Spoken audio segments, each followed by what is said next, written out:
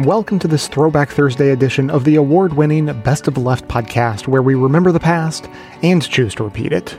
Today's episode was originally published on February 5th, 2019.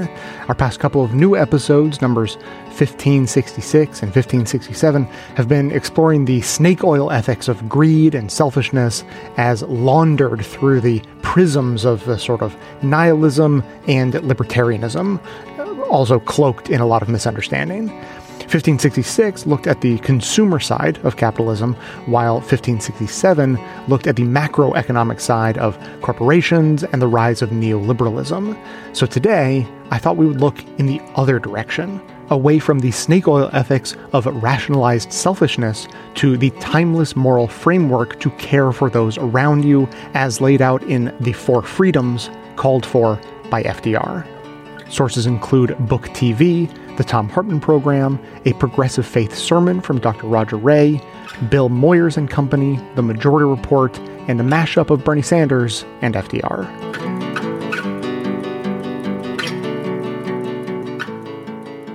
I wrote The Fight for the Four Freedoms not only as a historian, I also wrote it as an historical advocate.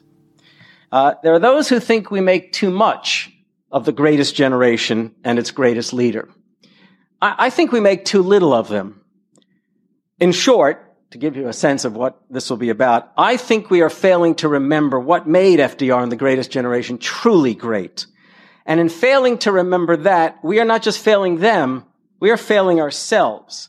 And it's that argument, that story, that challenge, which I now offer to you. We need to remember. We need to remember what conservatives have never wanted us to remember and what liberals have all too often forgotten. We need to remember what we have been trying so hard to remember. Now, especially after more than 30 years of subordinating the public good to corporate priorities and private greed, of subjecting ourselves to widening inequalities and intensifying insecurities, of allowing our rights to be threatened, and of denying our own democratic impulses and yearnings. We need to remember who we are. We need to remember that we are the children and grandchildren of the men and women who rescued the United States from economic destruction in the Great Depression and defended it against fascism and imperialism in the Second World War. We need to remember that we are the children and grandchildren of the men and women who not only saved the nation from economic ruin and political oblivion, but also turned it into the strongest and most prosperous country on earth. And most of all, we need to remember that we are the children and grandchildren of the men and women who accomplished all of that in the face of fierce, conservative, reactionary, and corporate opposition. And despite their own faults and failings, by harnessing the powers of democratic government and making America freer, more equal, and more democratic than ever before. Now, when all that they fought for is under siege, and we too find ourselves confronting crises and forces that threaten the nation and all that it stands for, we need to remember that we are the children and grandchildren of the most progressive generation in American history. We are the children of the men and women who articulated, fought for, and endowed us with the promise of the Four Freedoms. On the afternoon of January 6, 1941, President Franklin Delano Roosevelt went up to Capitol Hill to deliver his annual message to Congress. Just weeks earlier, he had defeated Republican Wendell Willkie at the polls and won re-election to an unprecedented third term. But he now faced a bigger challenge, one even more daunting than those he confronted in his first and second terms. Still stalked by the Great Depression, the United States was also increasingly threatened by the Axis powers, Nazi Germany, Fascist Italy, Imperial Japan. And with war already raging east and west, Americans had yet to agree about how to respond to that threat. The president, however, did not falter. He not only proceeded to propose measures to address the emergency, he also gave dramatic new meaning, and I love reciting these words in this building. He gave dramatic new meaning to all men are created equal, life, liberty, and the pursuit of happiness. We, the people of the United States, a new birth of freedom and government of the people, by the people, for the people. Roosevelt knew about crises, but he knew as well what Americans could accomplish, even in the darkest of times. Born in 1882, he had grown up privileged, the son of Hudson River gentry. Yet long before becoming president, he had suffered serious defeats and setbacks. None more devastating than contracting polio in 1921 at the age of 39.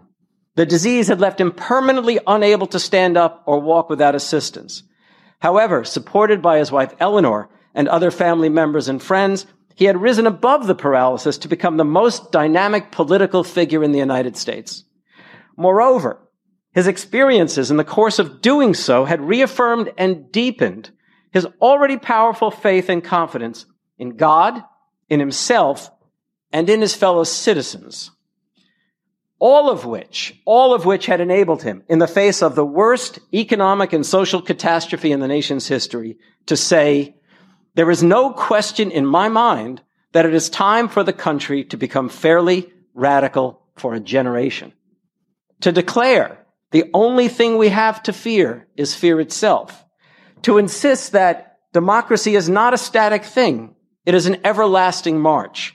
And to proudly proclaim this generation of Americans has a rendezvous with destiny.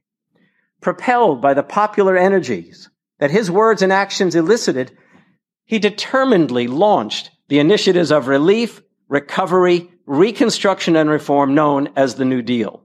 Together, president and people severely tested each other, made real mistakes, regrettable compromises, and suffered serious defeats and sore disappointments. Nevertheless, challenging and pushing each other to live up to their finest ideals and aspirations, FDR and his fellow citizens advanced them further than either had expected or even imagined possible. Even as they confronted and dealt with harsh and concerted attacks from their powerful, conservative, and corporate antagonists, they not only rejected the sirens of authoritarianism, they also redeemed the nation's historic purpose and promise by initiating revolutionary changes in government and public life, and radically extending American freedom, equality, and democracy. By way of a great host of alphabet soup, agencies and associations, from the SEC, CCC, and WPA to the CIO, AYC, and NAACP, they subjected big business and banking to public account and regulation. They empowered the federal government to address the needs of working people and the poor and established a social security system. They organized labor unions, consumer campaigns, and civil rights organizations. They fought for their rights, and they broadened the we in we the people. They built schools, libraries, parks, and playgrounds. They expanded the nation's public infrastructure. They improved the American environment. They cultivated the arts and refashioned popular culture. And though there was still much to be done, they imbued themselves with fresh democratic convictions, hopes, and aspirations. Standing before the American people and their assembled representatives that early January day in 1941, Roosevelt surely believed their rendezvous with destiny had come. Speaking without hesitation, he proceeded to expound upon the profound crisis and mortal dangers facing the United States, and to explain how the nation could not just confront them, but actually prevail in doing so.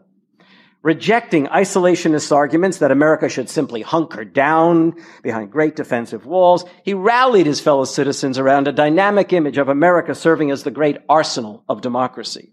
And dismissing conservatives' claims that the crisis required Americans to give up their hard-fought-for advances, Roosevelt argued that an effective mobilization required them to not simply sustain their democratic achievements, but also extend and deepen them again. Finally, articulating America's grandest ideals and strivings anew, the president defined a cause and a generation. In the future days which we seek to make secure, he said, we look forward to a world founded upon 4 essential human freedoms. The first is freedom of speech and expression.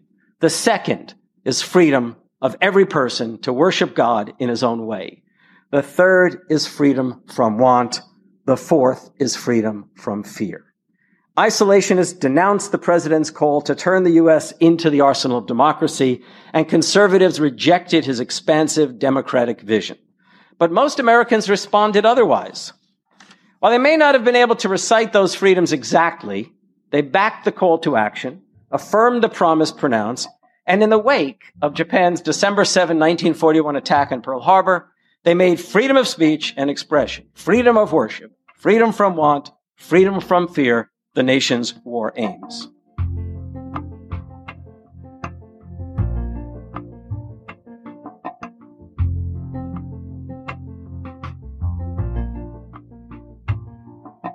Ted Cruz last night talked about freedom at some length and how freedom is going to bring our jobs back. Freedom is this magical thing, just like the free market. It's a piece of freedom. And here he is. And if we stand together and choose freedom, our future will be brighter. Freedom will bring back jobs and raise wages. Freedom will lift people out of dependency to the dignity of work.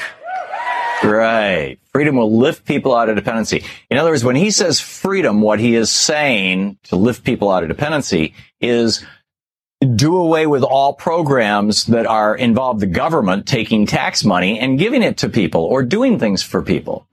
Right? You want to lift people out of dependency? Hey, we don't need no stinking Social Security. We should privatize it and, sell it off to the banksters. We don't need no stinking Medicaid and Medicare. Let people work for a living and earn their health insurance. That's, this is this concept that has been peddled to us since the 60s, really a little before that, but it really started taking hold in the early 70s, actually. When Lewis Powell wrote his memo and all these think tanks emerged in the mid-70s that led right to the Buckley decision in 1976 that Lewis Powell wrote for the Supreme Court. And this idea that somehow freedom means freedom from, quote, government interference. And yet, without, quote, government interference, there would be no freedom. There would be no free market. There would be no marketplace, for example. If the government didn't manage our money supply, there'd be no marketplace. If the government didn't provide rules for business, what is fraud, what is not fraud, for example. Here's a court in which the rules against fraud can be enforced. Here's a rule in which contracts can be enforced. Or here's a court, where contracts can be enforced. Here's a jail for people who don't who don't play by the rules. I mean, it's somehow this Ayn Rand juvenile kind of high school fantasy that freedom means, well, in the case of the Ayn Rand novel, Atlas Shrugged, it was the daughter and son of a rich guy who inherited the railroad from their daddy and were very upset with the fact that the railroad's union workers were concerned about their safety. How dare they? They're just those little people, right? So here you have, a Republican Party platform that is calling for freedom in all its forms, right? You have freedom from Social Security, freedom from Medicare, freedom from any sort of health care, freedom from workplace safety rules, freedom from rules that would keep our air clean, freedom from rules that would keep our water clean so the companies can feel free to pollute all they want. Hey, a few people die of cancer. What does it matter? No big deal. Freedom from the need to fund our public education system. I mean, literally, the Republican platform says, let's end our public schools. Rich people can afford to send their kids to school. What's the problem? It's freedom, And it's like, let me share a somewhat different vision of freedom for you. Franklin Roosevelt famously said, this was from his, I think 1932, or maybe it was his 36th speech, but, accepting the nomination. And he said, an old English judge once said, a necessitous man is not a free man. And then he went on to talk about how if you are hungry, you're not free. If you are sick and can't get health care, you're not free. If you are homeless and cannot find a place to live, you're not free. If you are out of work and can't find a job because capitalism has failed and because the government will not be the employer of last resort, you are not free. If you're the victim of predation by big corporations or billionaires, you're not free. If you live in constant fear that the billionaires are going to take you out, you're not free. So we have here like basically two very different visions of freedom. You have the vision of freedom that has been held literally since the founding of our republic. The whole purpose of the Constitution was to create a government that could establish rules for commerce. That's very specifically in there in the Commerce Clause. And rules for, how society is basically functioning in a smooth and efficient way that protects us from government overreach, but at the same time protects us from corporate or billionaire overreach.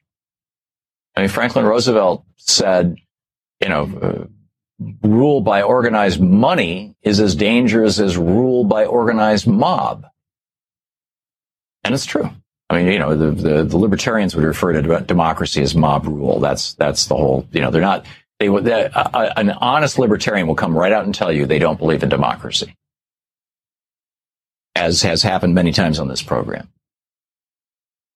The little people, if they're not paying taxes, if they don't own property, if they're not, and the subtext of that, of course, is if they're not wealthy and white, then they should have no say in how the government is run. That's their vision. That's the libertarian vision. And the Republican vision is very, very close to them.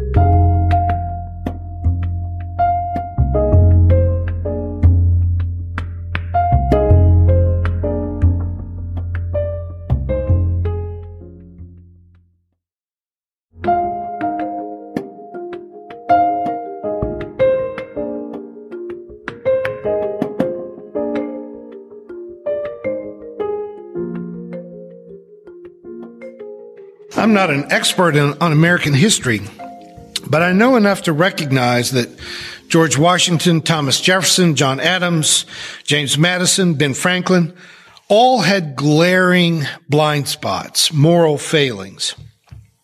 But given the European soup of monarchy and class-tiered society that they emerged from, the experiment in democracy that they tried to launch was, and I'll defend this against all comers, it really was a moral triumph. But you don't go from a moral nightmare to perfection in one giant leap. You don't do it in a single generation, and apparently you don't do it in a century.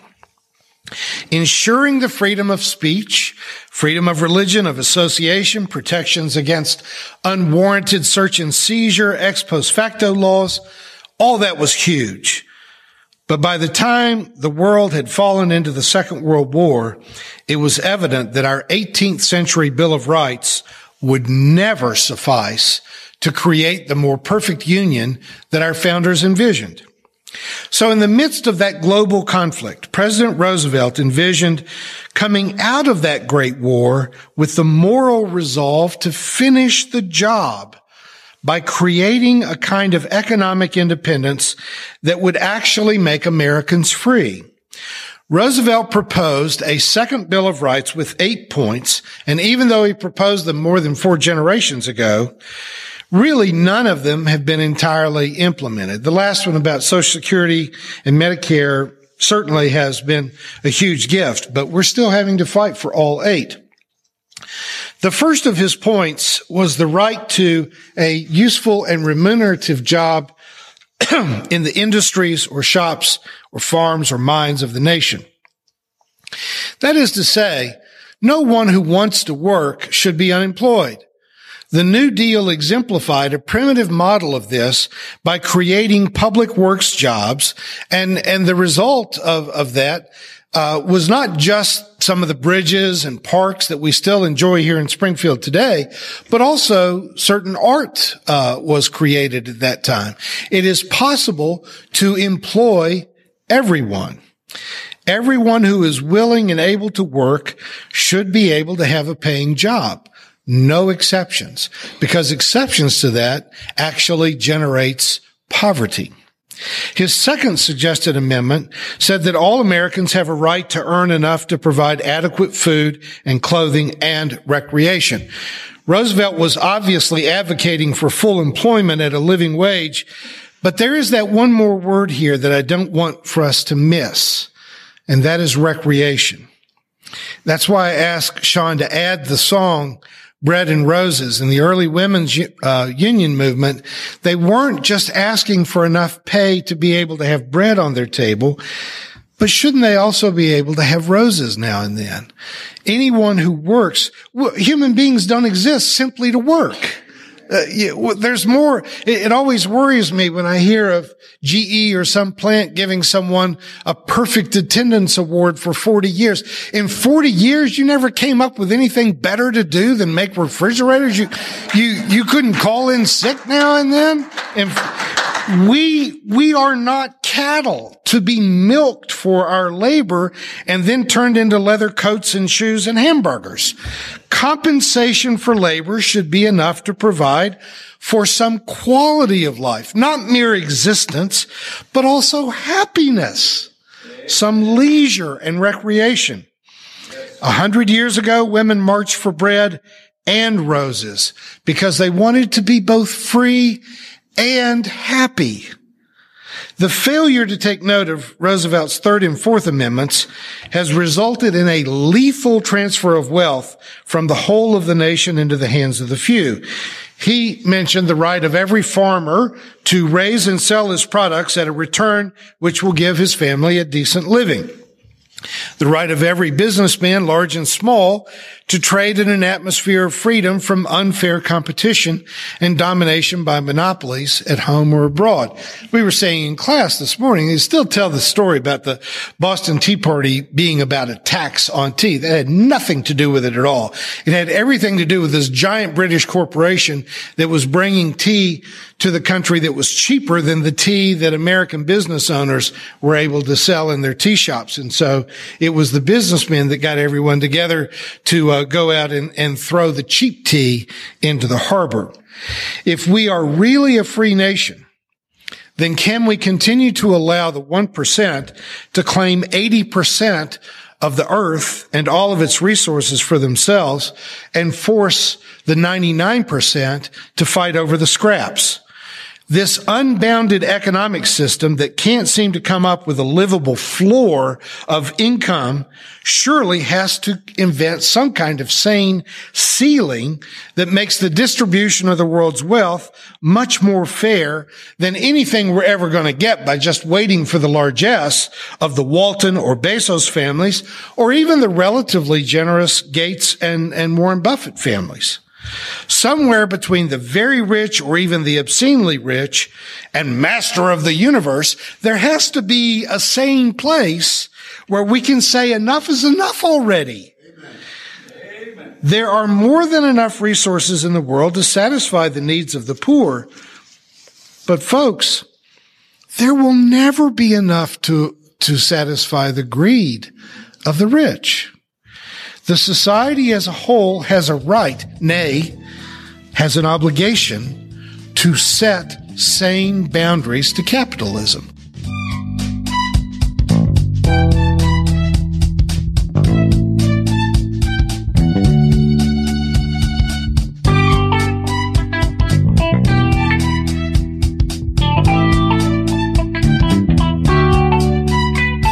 Why was the For Freedom speech so important? I think the For Freedom speech is important in the most immediate sense of 1941, and that's really the call to war. Americans know what's coming. The call to war is we need to create an arsenal for democracy. We need to create a Lend-Lease program to secure Britain and its allies against Nazi Germany. And then he says, but don't misunderstand.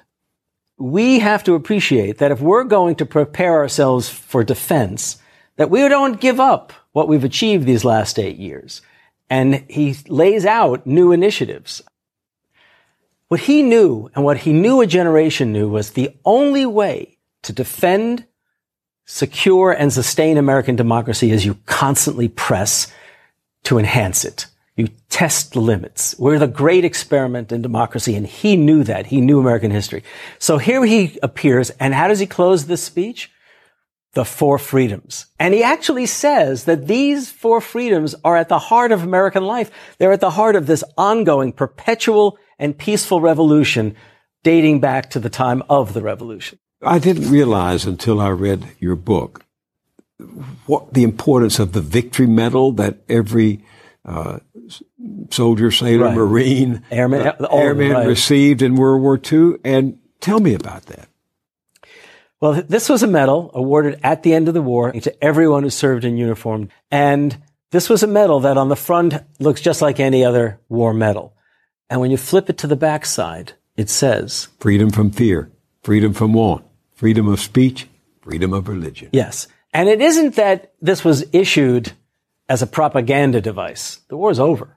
This was issued because the Roosevelt administration knew that this is what Americans were fighting for. It was in any number of venues that you could see the evidence. Letters to newspapers by the wives who stayed home and went to work in the war factories and the men who went off to service.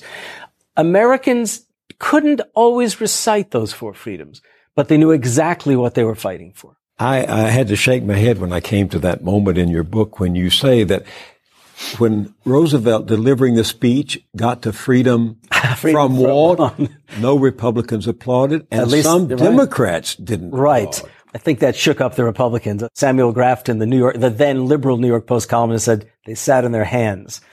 And then he got to freedom from fear, and that was when he said it. And I think a good number of Democrats, and you know who those were.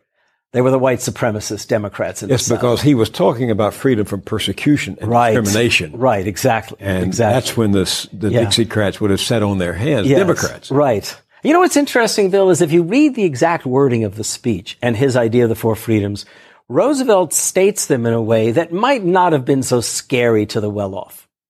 But Americans knew they were talking to that he was talking to them. And when they heard freedom from want and freedom from fear, they had absolutely no doubt what he had in mind. I remember you're quoting something that FDR said to a friend of his, I think in 1930. What was it? He said to a friend, looking all around him with the devastation of the Great Depression, I think it's time that we make America fairly radical for a generation. Fairly radical? Fairly radical. Fairly radical. Reminded me of Walt Whitman, be radical, be not too damn radical. What do you think he meant by that? I think he meant that it was time to free ourselves of the conservative shackles of the 1920s. That it was time to enable working people to organize. It was time to provide old age pensions. I'm actually reading in my head from his campaign speeches. We needed to create public works projects. We needed to address the environment, soil erosion. Agriculture was fundamental to Franklin Roosevelt. Over and over again, out on the campaign trail that year, contrary to what historians seem to say, Roosevelt was saying, we need to do these things. That's what he meant by radical. But he didn't mean merely that he would do it or the Democrats in Congress would do it. As we saw in the coming years, he meant we will make America fairly radical for a generation. I have a theory, and here's my theory. I believe that Reagan could never have become president if Democrats, progressives, and liberals had not already forgotten and forsaken the four freedoms. The only thing that enables conservatives to appeal to the vast majority of American working people is when that vast majority is disappointed and frustrated and angry. You're right. We have been led to forget. And who has led us to forget? So over and over again, we saw from right through the 30s, right through World War II, we saw corporate interests constantly trying to either directly suppress the ideas that are going to become the four freedoms, okay, by saying private enterprise, that's what makes America great. Forgetting the struggle for freedoms, speech, expression, freedom of worship, freedom from want, and freedom from fear that Roosevelt put into words. For example, Ronald Reagan. If you look closely at what Reagan does in the course of his presidency, he appears on July 3rd, 1987, at the Jefferson Memorial at an event sponsored by the U.S. Chamber of Commerce.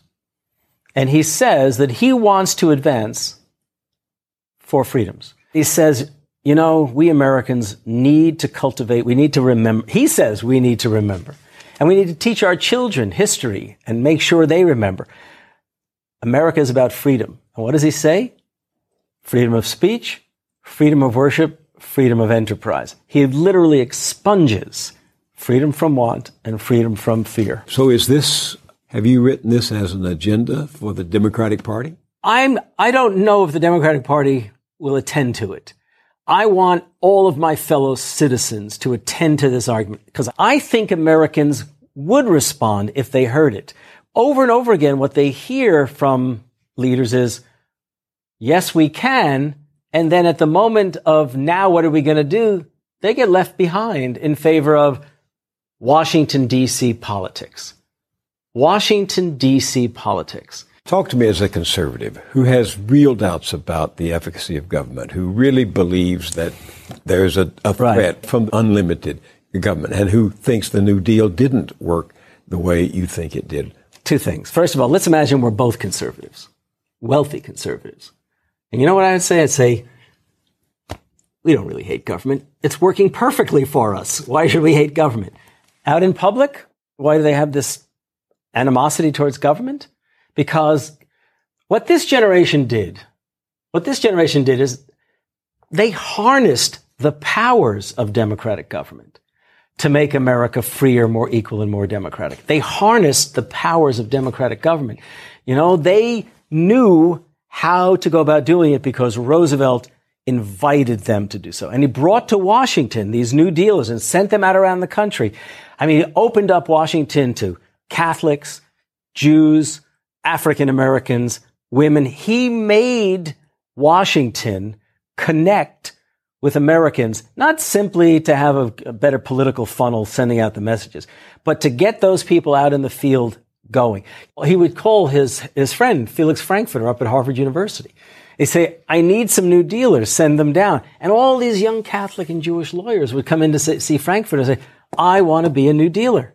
And it had been a WASP country up until absolutely, absolutely. White Anglo-Saxon Protestant. And what was funny was these young Catholic and Jewish lawyers, Frankfurter would say to them, go to Wall Street for 2 years. Learn about them so you can control them. This is great, right? And they became known as the hot dogs. Did you write this book to make people fighting mad? Because they're going to be fighting mad on either side of the political spectrum when they read it.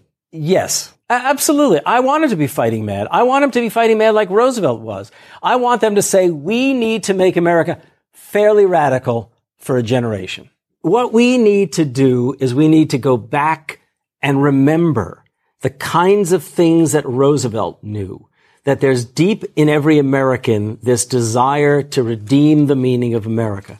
And he knew that there are ways of getting people to act, because if you can speak to them as an American, remind them of who they are, invite them to offer their labors, invite them to organize. In the 1930s, I mean, organizers went out and said, you've got to organize. The president wants you in a union. It worked. Millions joined. And by the way, living standards rose, worker security improved, we get Social Security. I mean, look what we've done, and look what we're allowing to happen now. This cannot be the America that I imagined and most of my fellow Americans imagine.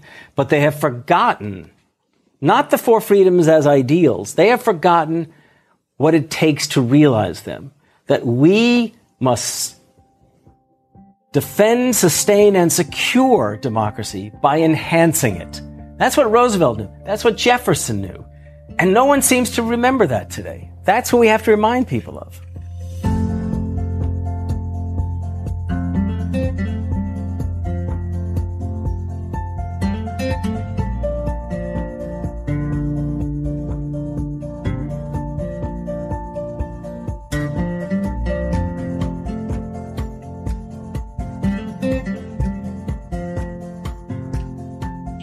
wanted to quickly let you know I found a good argument when I was arguing with libertarians that it might help you on your show.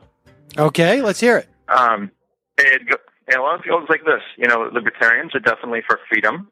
I think the main point of contention for me, anyway, is that when you have very little money, you have freedom in name only because your switching costs, like let's say you have a job and a family to support. Absolutely. Your switching costs, switching careers are very high. You can't afford it.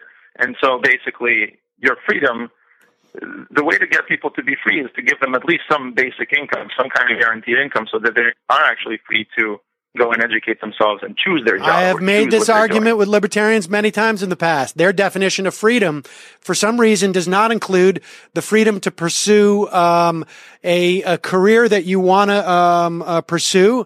You may be inhibited. Your freedom is inhibited by student loans. Your freedom to get an education is a function sometimes of money. Your freedom to pursue the work you want is sometimes a function. You can't get health insurance. And they don't accept that level of freedom. They have no problem with economic coercion by more powerful economic factors. They have no problem with a lack of freedom that comes from requirements of basic subsistence living. That's not an issue. That's not the freedom they're talking about. So how do they explain? How do they think it's a free market if many of the participants are not really free to choose what they want to do? You're always free to choose. You can choose to starve if you want. You can choose to die as opposed to working if you want, because you can't. That's always a choice. The only thing they recognize is as coercive for some reason is if you're put into a physical cell. That's the only coercion that they believe exists. There is no other form of coercion, according to libertarians. Only the state in its capacity to put you in jail. That's the only form of coercion that can exist in their worldview, because many of them have not had to feel the impact of having a family and desperately needing health insurance for them. Or they're old enough where they realize, hey, I need health insurance for me to survive. They don't recognize coercion in any form other than the capacity to be put in jail by the federal government more often than not. That's just their ballywick. I don't know what to tell you, Greg.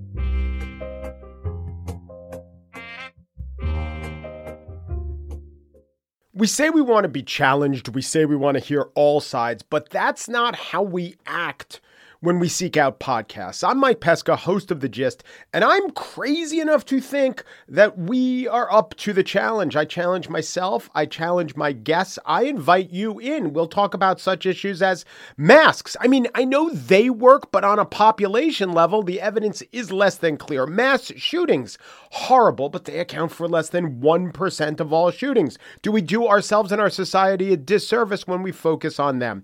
These questions and more explored and challenged every day on The Gist, wherever you get your podcasts.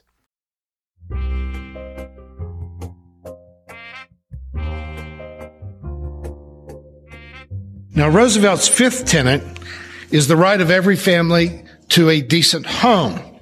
Now, our little church building was first constructed here in the middle of a lower middle class neighborhood with very modest homes all around us. But in the past decade that we've owned this building, the area just outside of town has become populated with gated communities protecting private homes that look to me to be the size of small hotels and have evidently nearly as many rooms and bathrooms as a small hotel. And most of them, when I talk to people that know who live in these neighborhoods, there's not more than 2 people living in each one of those houses. I'm not sure what they're compensating for if 2 people need a 3-story home with 8 bedrooms and 8 bathrooms.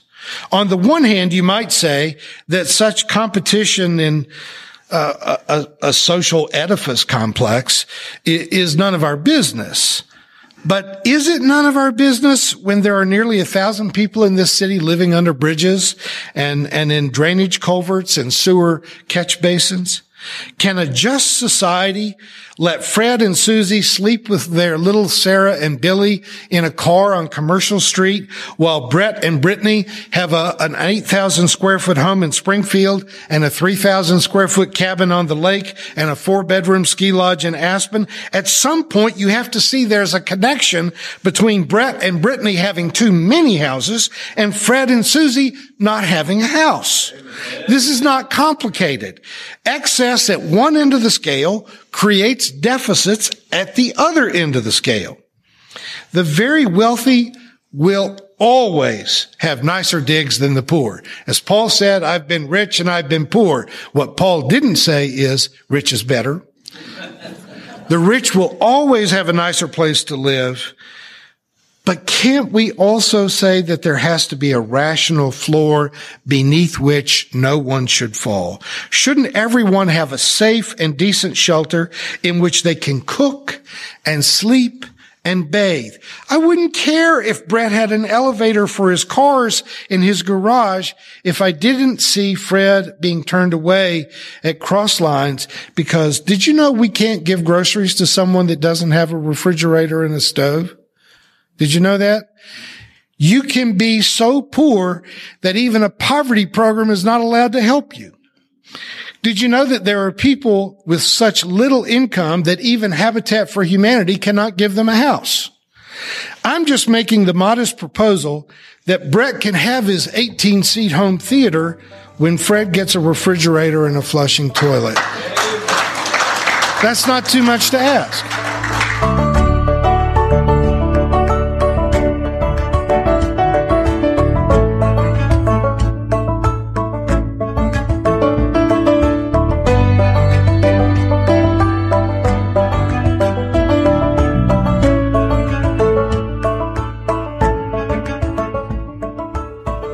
Nowadays, certain economic truths have become accepted as self-evident. A second Bill of Rights, under which a new basis of security and prosperity can be established for all, regardless of station or race or creed.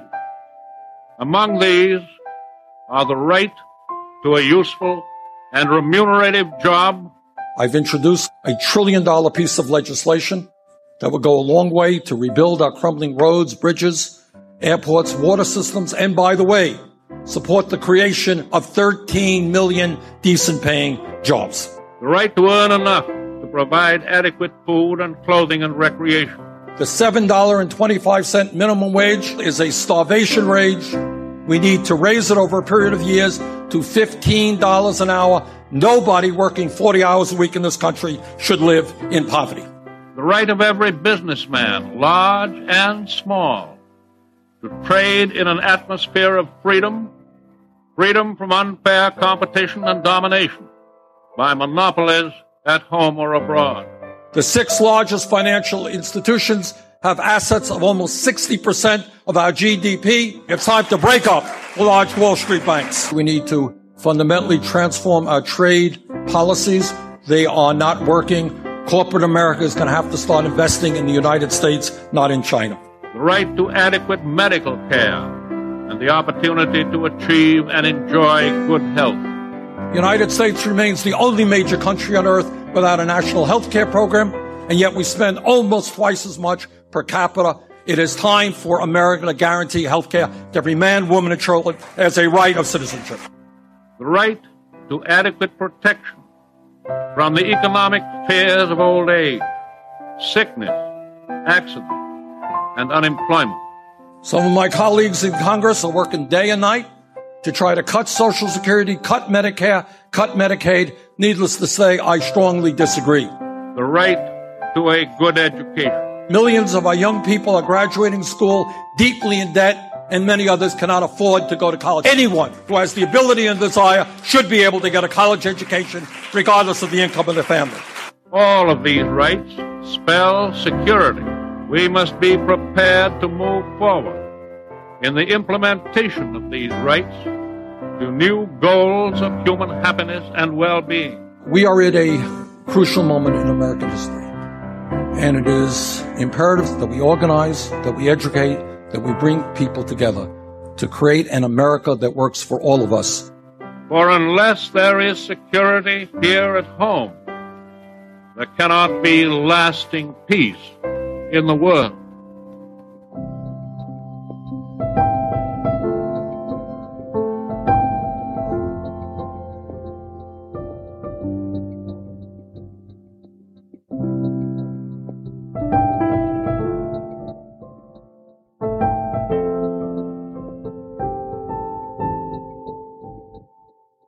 When we talk about the success, I should say, of the pushback by corporate powers, by the free marketeers, Right. we usually date that starting in the early 70s, but it was happening through the 40s, obviously the 50s. Yes. From the moment that the New Deal was passed, the Republican platform was calling it socialism, communism, and saying it was problematic. So they, in some respects, I mean, Reagan. I want to jump ahead a little bit because we're heading towards the time, but Reagan, of course, was a member of that greatest generation. And he had been an avid supporter of Roosevelt and an avid supporter of Truman. But in the course of the 1950s, he moved to the right. And he became, of course, a leading spokesperson of the right and for big business against the legacy of the New Deal, attacking Social Security, attacking the Tennessee Valley Authority, the big projects down south. I mean, narrating anti-union films, I guess, at the time. Right, even as he himself headed up the Screen Actors Guild. Yeah. I mean, talk about bizarre, right? So when he to jump well ahead, when he wins the presidency, when he runs for the presidency in the 1970s, he is himself trying to temper his language because he knows Americans will not vote against someone who is attacking Roosevelt. So basically, he redirects his attack a bit towards the Great Society of Lyndon Johnson. And then, however, when he's in office, it's fascinating, he tries to turn the language, the rhetoric, the vision of Roosevelt upside down. So he wants to create, he says in 1987, he gives this speech at the Jefferson Memorial on July 3rd, 1987, sponsored by the Chamber of Commerce, not surprisingly, where he's going to create an economic bill of rights. And in this economic bill of rights, instead of guaranteeing Americans their rights and guaranteeing Americans their needs, but look, I mean, Roosevelt said, necessitous men are not free men. What Reagan does is he turns it upside down, and he talks about guaranteeing profits, lowering taxes. I mean, it's literally turning Roosevelt's idea of the four freedoms and economic bill of rights inside out. I mean, that's the kind of thing that takes place. And by the way, even today, conservatives directly attack FDR's four freedoms. Jim DeMint, who was the U.S. Senator from South Carolina and now the head of the Heritage Foundation, Right. He has written books in which he makes it a point of attacking freedom from one head on. Ron Paul, right, the father of Rand Paul, who was for many years in Congress, he actually has a chapter in one of his recent books which denigrates and basically, excuse my language, craps all over the idea of the four freedoms. I mean, conservatives to this day have in their heads that they're going to undo the New Deal, and you and I both know that this is a class war from above that's been going on for 40 years. I mean, really, in terms of the New Deal, that it's been going on for 80 now, I guess. And I mean, it's interesting too, because, the pushback started relatively, early when I think it was the Chamber of Commerce came up with a fifth freedom, right? Which was, private enterprise, right. Yes. I mean, this is fascinating to me when, the idea that Reagan would attempt, because this is a little bit far afield, but the idea that Reagan would attempt to address the idea of those four freedoms and the Economic Bill of Rights, but supplant them with was freedom to work, freedom to enjoy the fruits of one's labor. In other words, freedom to spend a lot of money, right? And freedom to work, of course, means I don't have to join a union. The freedom to own and control one's property. In other words, you can't tell me I have to serve black people. And the freedom to participate in a free market, which, of course, again means child labor laws, laws, minimum wage, whatever you want to talk about are all wrong. The idea, the reason why I'm hitting on this so importantly is to communicate just how important it is perceived by political leaders to undo even those things that were aspirational and are rhetorical in many respects. Yes, right. Because that's where it launches from. Yeah. Yeah, it really does. And by the way, Reagan was an artist at doing just that kind of thing. My previous book to the Four Freedoms book was about Thomas Paine and the Promise of America. And I actually opened with Reagan's speech in 1980 to the Republican National Convention accepting the nomination. And what's fascinating there is he quotes three great Americans: Abraham Lincoln, Thomas Paine, and Franklin Roosevelt. And he shocked the Republican delegates because the one Republican they didn't want to know anymore was Abraham Lincoln. The one radical from the Revolution they would have nothing to do with for 200 years, they hated his guts, was Thomas Paine, and you know how much they despised Roosevelt. So what Reagan does is he literally grabs hold of these three figures because he knows he's got the nomination. He wants to talk to the American people now, and he knows that every American loves Lincoln, has a firm affection for Thomas Paine, and will never give up their affection for Franklin Roosevelt. And he's beginning to figure out a way to turn them upside down and inside out.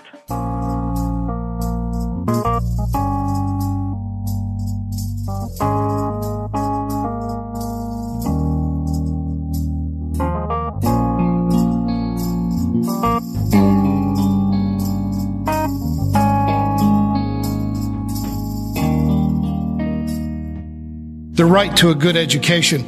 Long ago, our nation realized that we could not survive as a viable democracy without an educated population. But technology, the marketplace, and the global network of the economy has changed in such a way that a college education is as necessary to a successful career today as a high school education was a generation ago. What nations from Europe to South America have realized that if they want to be an economically successful country in the future, that they have to make university education tuition free, and they're doing it right now. Germany realized this. Go ahead. Enjoy yourselves. Germany realized this. So did Denmark, Finland, Venezuela. Slovenia doesn't charge tuition at their universities. But in the United States, we're doing the exact opposite. We're doing what our closest rivals and worst enemies would want us to do. If the Soviet Union could ask us to do anything to guarantee that their star will rise and ours will fall, if China wants us to do anything, it's to make tuition higher and make it more difficult for a larger group of people in the United States to receive a higher education. Because that will make sure that if we don't correct this, we will become the nation that is exporting labor to go shine the shoes of the French and pick coffee beans in Venezuela. That wall between the United States and Mexico may become Mexico's best defense against American illegal agricultural workers pouring over their border, which is the only circumstance under which Mexico will pay for the wall. That was clever. That was more of a laugh line than an applause line. Help me edit this, will you? Our apparently crazy socialist political friend, Franklin Delano Roosevelt, also said that we should also have the right to adequate medical care and the opportunity to achieve and enjoy good health. For all of Sarah Palin's warnings about death panels and Ben Carson's insistence that Obamacare is worse than slavery, our American healthcare delivery system that discriminates between the rich and the poor, between the insured and the uninsured, to a degree that Franklin Roosevelt, even confined to his wheelchair when he wrote this, he could have never imagined how screwed up our healthcare delivery system could become. I'm 62 years old, and I have never taken a sick day in my entire adult life. And yet my health care premium is more than my house payment. so that once a year, a very pretty young doctor with a diamond stud in her nostril can look at me and say, you know, you really ought to lose weight. I'm paying $14,000 a year for that advice. Millions of Americans die prematurely because they either have no insurance or they cannot begin to afford the high deductibles on the insurance they do have. Our system of rationing health care only to the wealthy and the well-insured actually costs more than giving adequate health care to everyone. And in light of that simple fact, Americans cannot escape being labeled as being moral monsters in the modern world. We could give health care to everyone and save money by doing it. We just don't want to. And the choice not to do so sends hundreds of thousands to their graves prematurely. And our politicians, with rare exception, never mention this fact. And you know what hurts me even more? Pulpits are silent on this fact. I don't have repeatable words strong enough to describe the contempt that I have for pastors that never talk about this topic. Amen.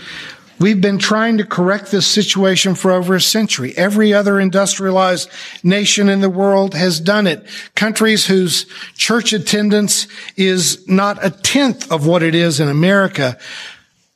So when you hear me say that mainstream religion is more of a problem than it is a solution, I want you to understand I'm talking about hundreds of thousands of unnecessary deaths every year because our churches have not led our country in a revolution of conscience that would make us move to universal health care. Finally, Roosevelt's second Bill of Rights asserts that we all have the right to adequate protection from the economic fears of old age, sickness, accident, and unemployment. Now, this is the one of Roosevelt's 8 declared rights that he actually meaningfully addressed through the Social Security and Medicare systems. It's far from perfect, but it has been adulterated in a way to ensure that it will eventually collapse actuarially. Even still, such mathematical geniuses as George W. Bush and Marco Rubio have wanted to privatize it so that the hard-earned retirement money paid into by working people everywhere can then be stolen in fees for hedge fund managers. The very elite have an inexplicable and indefensible belief that they somehow are the rightful owners of the assets of the poor and the middle class. And the only thing that will keep them from taking those assets is if churches and labor unions and low-wage workers and voters will wake up and have a conscience, will wake up and defend themselves from being exploited by the powerful. Thank you. As you may have noticed, I have a real fondness for finding historical examples of people who promoted progressive ideas from long ago. Using Roosevelt's proposed second Bill of Rights was actually a suggestion from one of our YouTube listeners. But I wrote this sermon sitting at the Gethsemane Monastery in the refectory, and Brother Luke sent his greetings to you. I noticed sitting right next to my coffee cup there in the refectory was a quote from the 4th century Turkish saint, St. John Chrysostom, who said, "Not to enable the poor to share in our goods is to steal from them and deprive them of life." Whether it was Roosevelt in the last century, St. Chrysostom in the 4th century, Jesus in the 1st century, or Buddha in the 4th century BCE, there has always been a clear and simple path towards a sincere spirituality and a healthy civilization, and that is to make sure that none of our brothers and sisters fall through the cracks of an economic system that always seems poised to steal their humanity from them, if not their very lives. You are the salt of the earth. You are the light of the world. You know that we have not become that more perfect union that still lies within our grasp, and it is your life assignment to bring it into existence.